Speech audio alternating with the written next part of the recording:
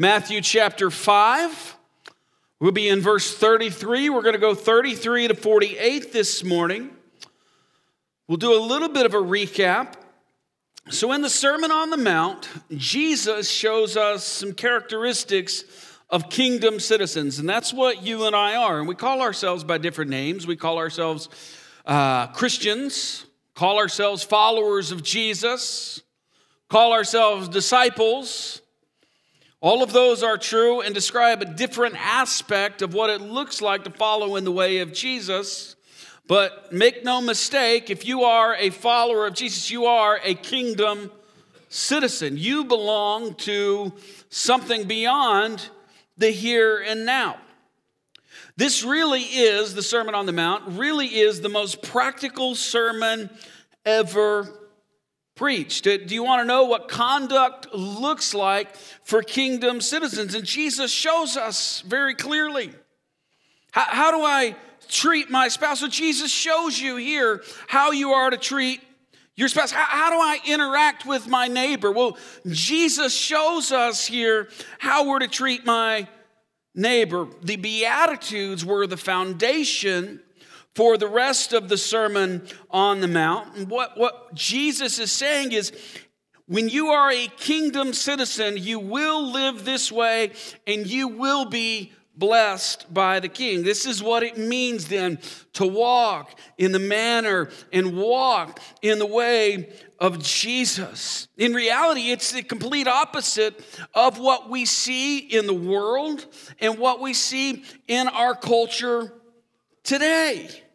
Following in the way of Jesus, then, we find a much higher allegiance to the kingdom of God than we do to anything else. How many of you are sports fans? Anybody? Like, I get it. Like, anybody's team playing in the Super Bowl next week? Like, anybody like a diehard Chiefs fan? No? All right, see, where I come from, like in Denver, nobody was a Chiefs fan. We hate the Chiefs because the Chiefs beat up on us every year lately. Okay? Anybody a 49ers fan? Okay, so you guys just don't care, right?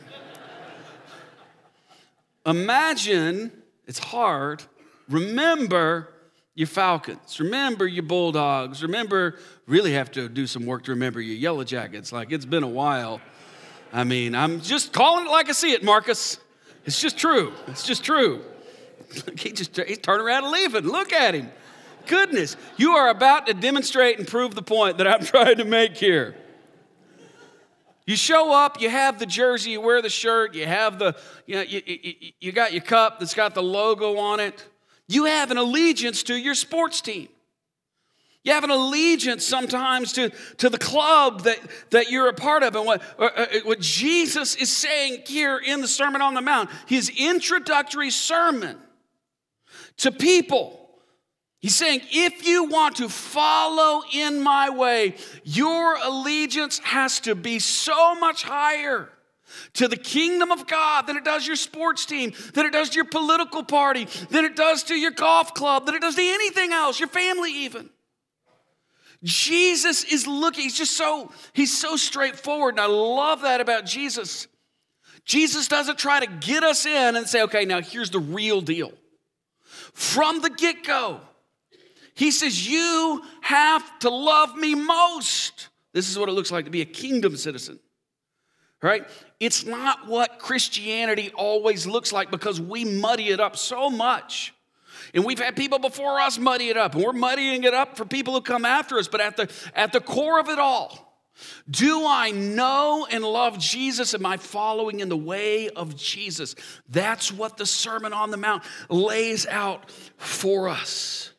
This is how a son, this is how a daughter of God lives in the world. And after those statements of blessing, Jesus corrects our misunderstanding regarding the law. And we still have misunderstanding regarding the law. This is one of the most commonly repeated questions that I get. What do we do with the Old Testament? What do we do with the law? And Jesus sort of lays it out and clears up confusion here. He says, rather than using the law as a standard of behavior to beat people up with, the law should be a mirror to reflect my own wickedness. And then the law should then point me to my need for a Savior. It all comes back to Jesus.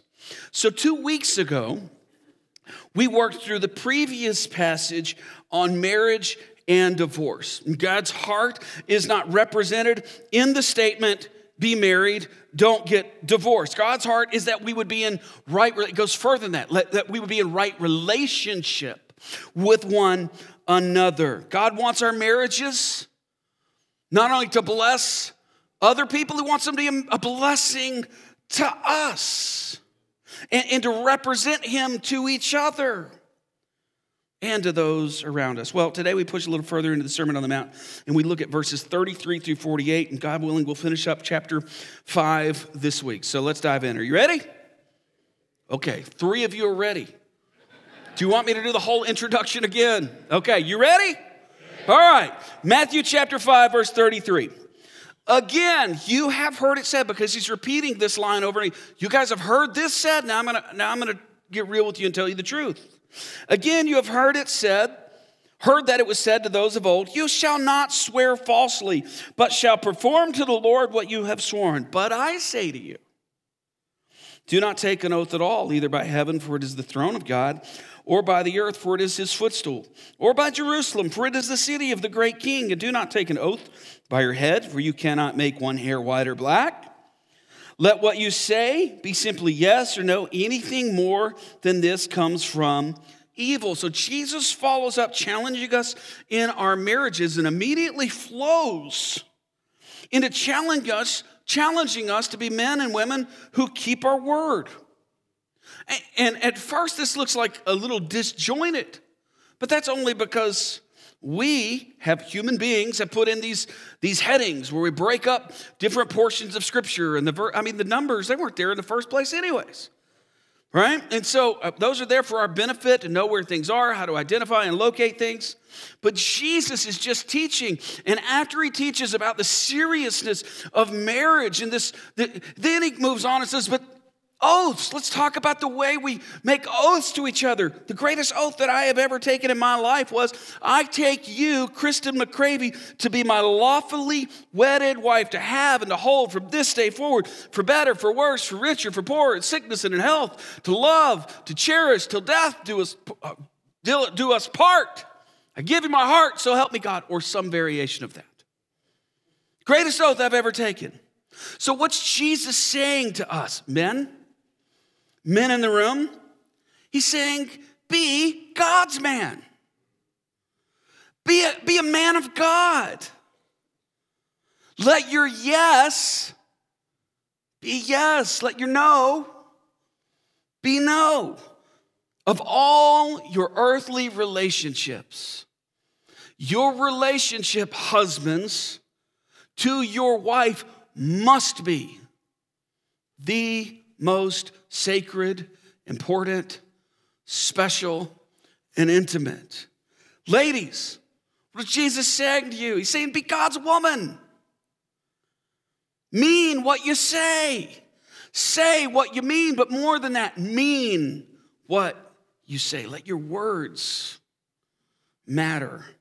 This is another case of the religious leaders completely missing and then teaching the wrong point about the law. And I'm going to show how we have often misunderstood what Jesus is talking about and what the Old Testament law was talking about as well. In the books of the law, God, through Moses, emphasized the evil of false swearing or making vows and not keeping them. Exodus chapter 20, verse 7. You shall not take the name of the Lord your God in what? In vain. For the Lord will not hold him guiltless who takes his name in vain. Leviticus 19, verse 12. You shall not swear by my name falsely and so profane the name of your God. I am the Lord. Deuteronomy chapter 23, verse 21 picks up the same theme. If you make a vow to the Lord your God, you shall not delay fulfilling it, for the Lord your God will surely require it of you, and you will be guilty of sin. The point was, don't swear by God's name and then break that vow. Serious business. Serious business to swear by the name of God and then not keep that oath or that vow. But the Pharisees were teaching that these laws were not necessarily about us being men and women of our word, but that these laws were actually about the words that we use. But it's not so much. It's more about, because what did Jesus always push to? We say this just about every week. Jesus was far more interested in what? The heart. So let's not get to this section and just say, okay, let's look at the very actual words being used. They matter, but Jesus isn't satisfied with the surface level stuff, is he? He says there's something beyond that. There's an integrity issue here. And Jesus is more interested in the integrity of our hearts than he is the words of our lips, although the words of our lips represent the integrity of our hearts. But rather than let me fix your speech, Jesus says, let me fix your heart and your speech will change. Do you see it? Sometimes we get it so backwards. As a parent, I mess this up all the time, where I want to discipline behavior instead of discipline heart issues. But we're called to discipline heart issues, and behavior will oftentimes and should follow. You see what I'm saying? So Jesus wants to cut to the heart here. And he's saying the Pharisees are teaching it's only about the words, and Jesus says it's not really about the words. In other words, the Pharisees, what they often did when they twisted a law, God said, don't swear by my name falsely. All right, so imagine, if you will, in the Old Testament or even in Jesus' day, that a man enters into an agreement with his neighbor. Imagine the situation is this. I have grain and you have sheep. I will trade with you. Okay, because in the day that they lived, trading was often the way that people would have enough of each thing that they needed. I will trade with you. I will trade you 4 bundles of grain for, what do you guys think? 1 sheep? That's pretty reasonable. 4 bundles of grain. I have grain, you have sheep, but a sheep is probably worth more than grain. So I will trade with you 4 bundles of grain for 1 sheep. And I swear by the very name of the God who created us that I will give you 4 bundles of grain for 1 sheep. There's no written contract, is there? This is not a society full of written contracts. Oftentimes, this would be an agreement that 2 farmers, or farmer and a rancher, whatever they were called back then, shepherd, would enter into. So the farmer and the shepherd enter into an agreement. They make an oath to one another. No small claims court. Your oath is your contract.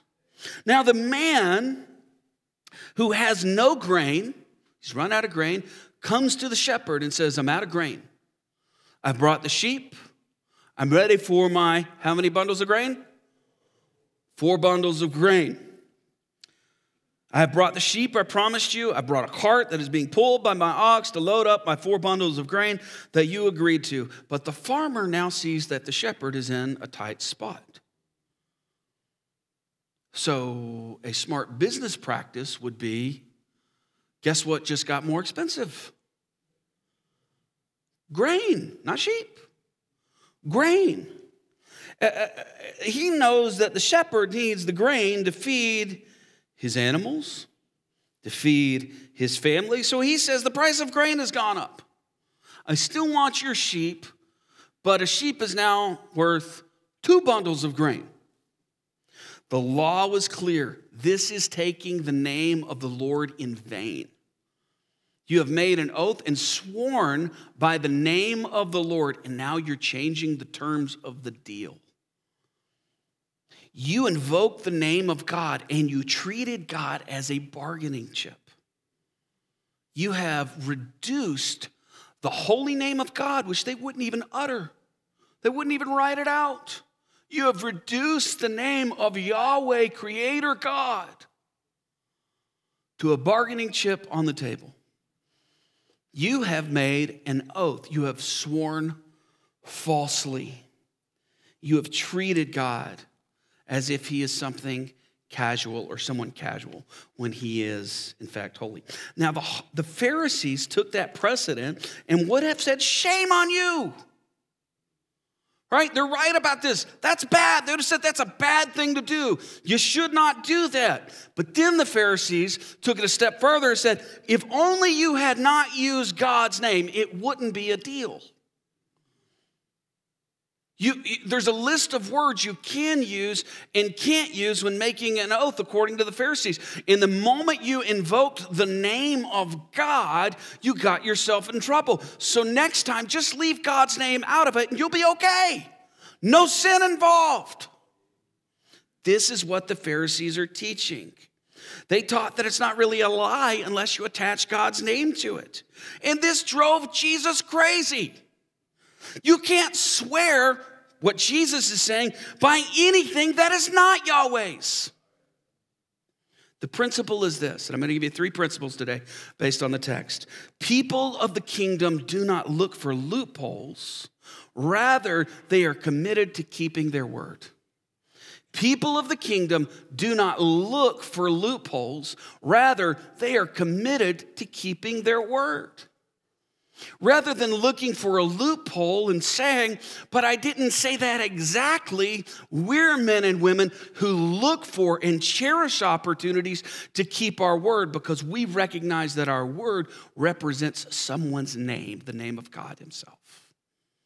People of the kingdom don't look for loopholes, rather they're committed to keeping their word. This is so terribly difficult and feels impossible as a parent. And I say this with kids in the room because we're notorious, or at least I am, for making this statement. Like my kids are going to nail me on this later. My kids will ask me a question. And if I'm already annoyed, here's my response. And Riley could probably fill in the blank right here. And here's my response. We'll see. When sometimes internally I know we're not going to see about anything. I have already made my mind up, but I just don't want to have a fight right now. So I'll say, we'll see. You know what that is? That's a lie. And Jesus is calling me to be a man of my word. Let my yes be yes and my no be no. People of the kingdom parents don't look for loopholes. We look for opportunities to keep our word. The answer is going to be no right now. The answer is going to be no later. But if I just don't want the fight or the argument, or I'm just exhausted from a long day, sometimes it's easier to say, we'll see.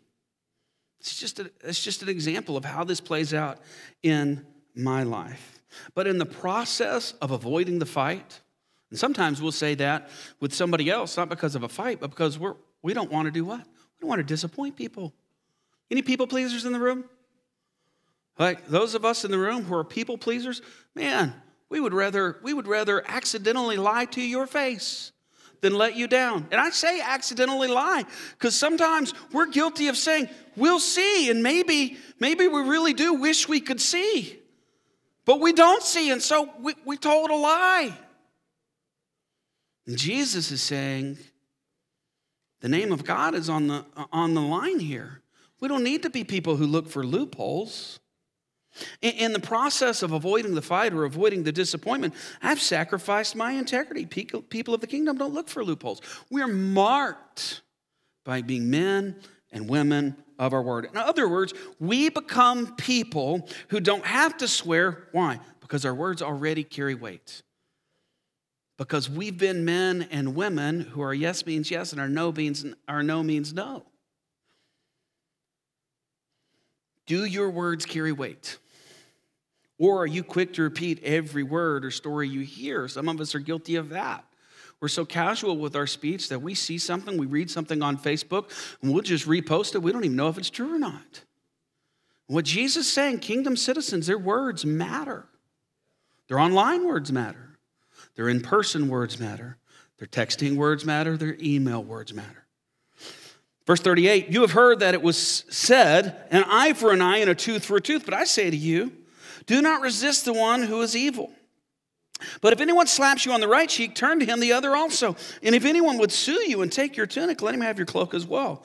And if anyone forces you to go 1 mile, go with him 2 miles. Give to the one who begs from you, and do not refuse the one who would borrow from you. Everyone is familiar with an eye for an eye and a tooth for a tooth. They were in Jesus' day as well. Everybody knew this statement. It's straight from the Old Testament. The law was given in the Old Testament for a couple of reasons. Primarily, the law as we learn later in Scripture, was given to show us what God is actually like. What does he value? How would he interact with the world? The law has a second function as well, especially in the time of the Old Testament. The law was given because we are evil. Right? And if people have no law, if evil people have no law, they just run amok and we're stuck guessing at everything. And when evil is present, justice is needed. You broke your word in regards to our deal.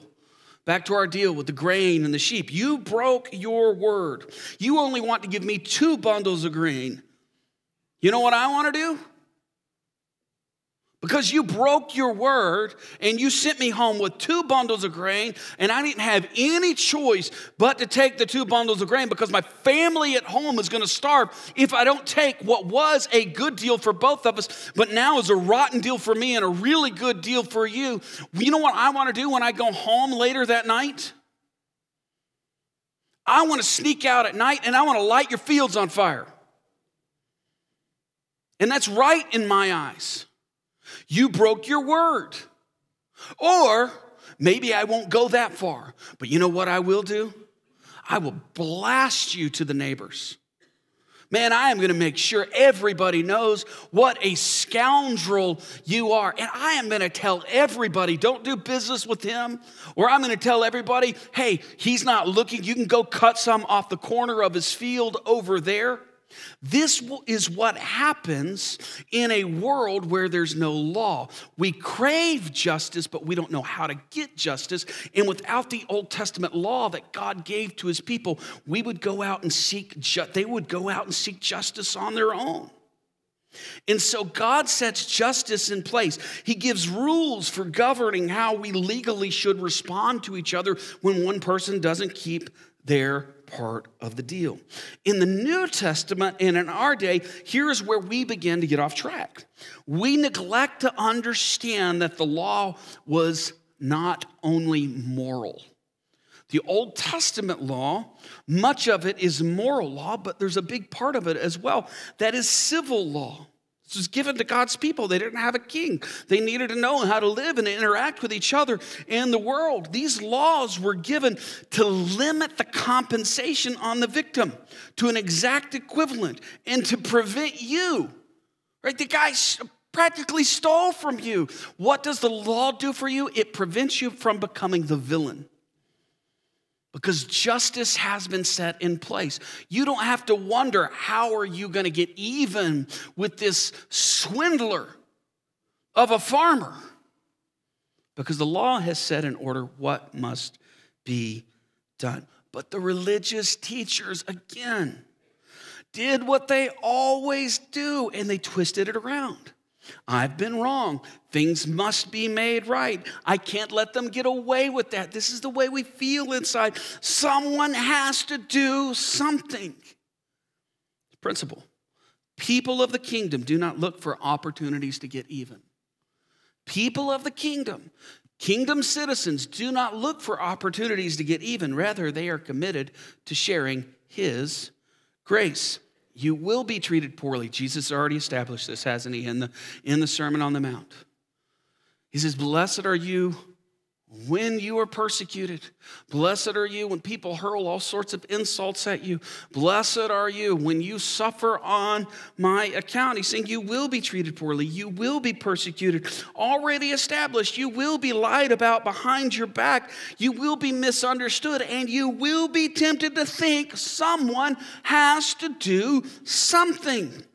And the natural inclination of the human heart, and this is the utter brilliance of King Jesus, is he knows that someone has to do something naturally leads to, I have to do something.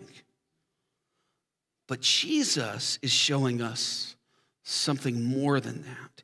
He's showing us that the law was not given, in the first place to show us what we could get away with.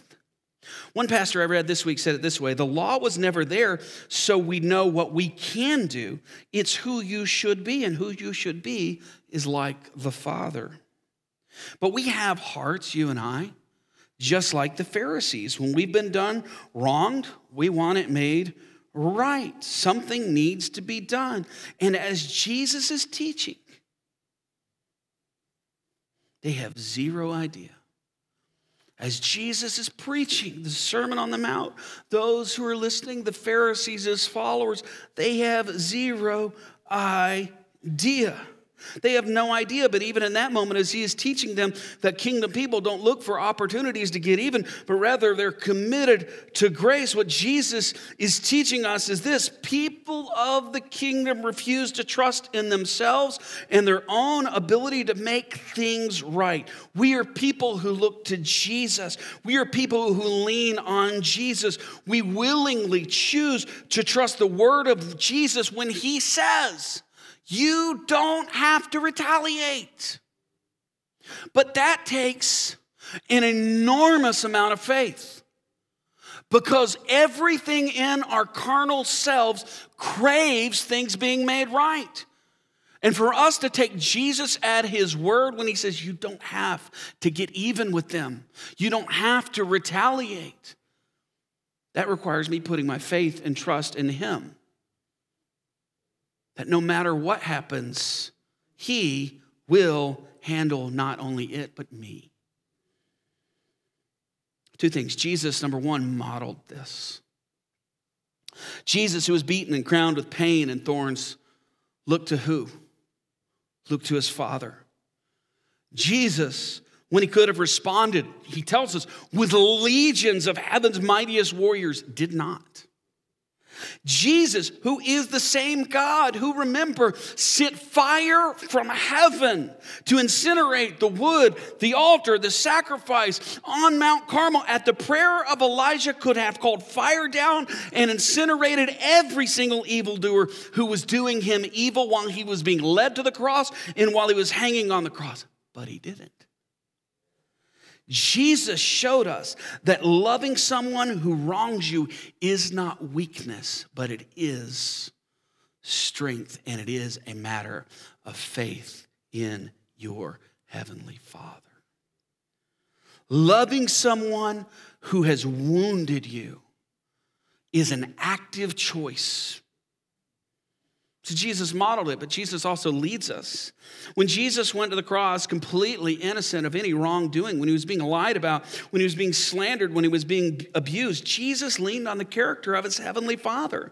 He knew the heart of his Father, and he chose to trust that. When you don't understand what and why things are happening around you, you can still, and here's a very important word, choose to trust. But there are many times in our lives, beloved, where trusting in God has to be an active choice that we make not just once, but daily and sometimes moment by moment. You can rely on the Lord and you can know that he is leading you. You don't have to exact revenge on people because you trust in the Lord. You can know that he watches over you. This is what Jesus is leading us to do. When someone slanders you, Jesus is leading you to trust him. When someone cuts you off on the freeway, we laugh about it. Jesus is leading you to trust him because the natural tendency is to speed up and then cut them off. Right? Don't let Officer Joe hear that out in the hall. But Jesus is leading us to trust him. And here's where it gets real for some of us. Just because you don't follow through on your initial desire to cut somebody off, like in your mind, you grip the steering wheel, you grit your teeth. Moron, where'd they learn to drive? Right? And you think, right, somebody raised his hand, just confessing on himself. It's not just me, okay? Just because you don't follow through on your initial desire to do that, just because you don't follow through on your initial desire, you wrote the Facebook post or you wrote the text and you haven't hit send yet, doesn't mean, and this is what Jesus has been teaching us for 42 verses so far in this chapter, doesn't mean you haven't already done it in your heart. And one of the major points we've seen so far is that your Heavenly Father is so invested in the health of your heart. You know what I don't love? I don't love teaching that is not practical.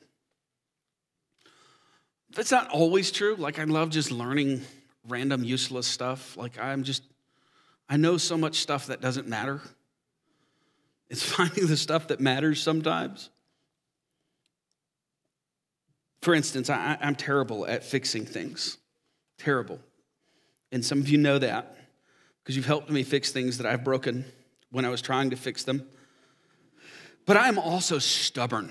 I don't want to watch a YouTube video on the internet. I've never sat down and wondered, how does my dryer work? I must know, and sat down and watched YouTube videos on the inner workings of a dryer. But 2 weeks ago, when one of the rollers broke on my dryer, I watched a YouTube video on how to fix it. And I got on Amazon, I ordered the part. It got there in a couple days. And the next week, I took my dryer apart, and there's the drum there, and there's the front piece there, and there's stuff over there, and there's stuff over there. And miracle of miracles, when I put it back together, nothing blew up. It worked. Our clothes are getting dry, and it's not making an evil noise right now that it was a couple of weeks ago. The next section that we read is like, it's practical. I'm not going to watch a YouTube video on how a dryer works, but I will watch one on how to fix my dryer. In other words, Jesus does not say as long as you don't physically punch someone in the face, you are good and great is your reward in heaven. Nope, he wants your heart, so he's practical and he pushes further. Look at verse 43. This is where he just sums all this section up for us. You've heard it said. You have heard that it was said, you shall love your neighbor and hate your enemy. But I say to you, love your enemies. Pray for those who persecute you, so that you may be sons of your Father. What does that mean? So that you will look like your Father who is in heaven. So that you will resemble your Father who is in heaven. Why? Because the kingdom of God is the kingdom of heaven. And he's teaching us and showing us what kingdom citizens look and live like. And he says right here, so that you will resemble, you will be sons of your Father who is in heaven. For he makes his sun rise on the evil and on the good, and sends rain on the just and on the unjust. For if you love those who love you, what reward do you have? Do not even the tax collectors do the same? And if you greet only your brothers, what more are you doing than others? Do not even the Gentiles do the same? You therefore must be perfect or complete, as your heavenly Father is perfect. Final principle for us today. People of the kingdom do not follow the desire of their heart. They follow the way of Jesus. People of the kingdom don't follow the desire of their heart. They follow the way of Jesus. So Jesus says, not only are you going to follow, not only are you not going to follow the natural inclination of your heart, I am leading you to do the exact opposite of the natural inclination of your heart. The call and the command of God on your life, if you are a disciple of Jesus, is to love him and to follow him. Let's make no mistake, that's what we signed up for.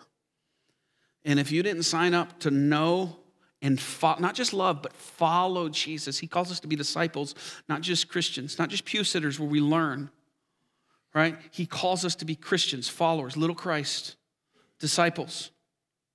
The call and command of God on our lives as disciples is to love him and to follow him. And Jesus loved those who treated him with hatred and scorn. What does Jesus call you to? It's not just don't punch people in the face when they make you mad. Right? We don't get a sticker for that. He says, love those who, what? Love those who hate you and persecute you. Love those who hate you and persecute you. Love those who, in your heart, feel like they are enemies. Do the exact opposite of what you feel like doing. So here's my question. I told you this is practical. Who is that for you? Who is that for the church? Man, we are really good at rallying the troops for causes. We're really good at rallying the troops to stand against evil. But we haven't always been so good at rallying the troops to love evildoers. And Jesus says we have to love those who feel like enemies. So who is that for us? Who's that for the church? The LGBTQ community and movement?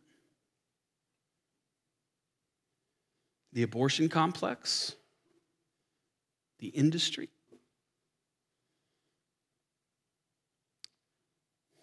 Liberal Democrats? Conservative Republicans? Some of us would write that down if we were being honest. Immigrants?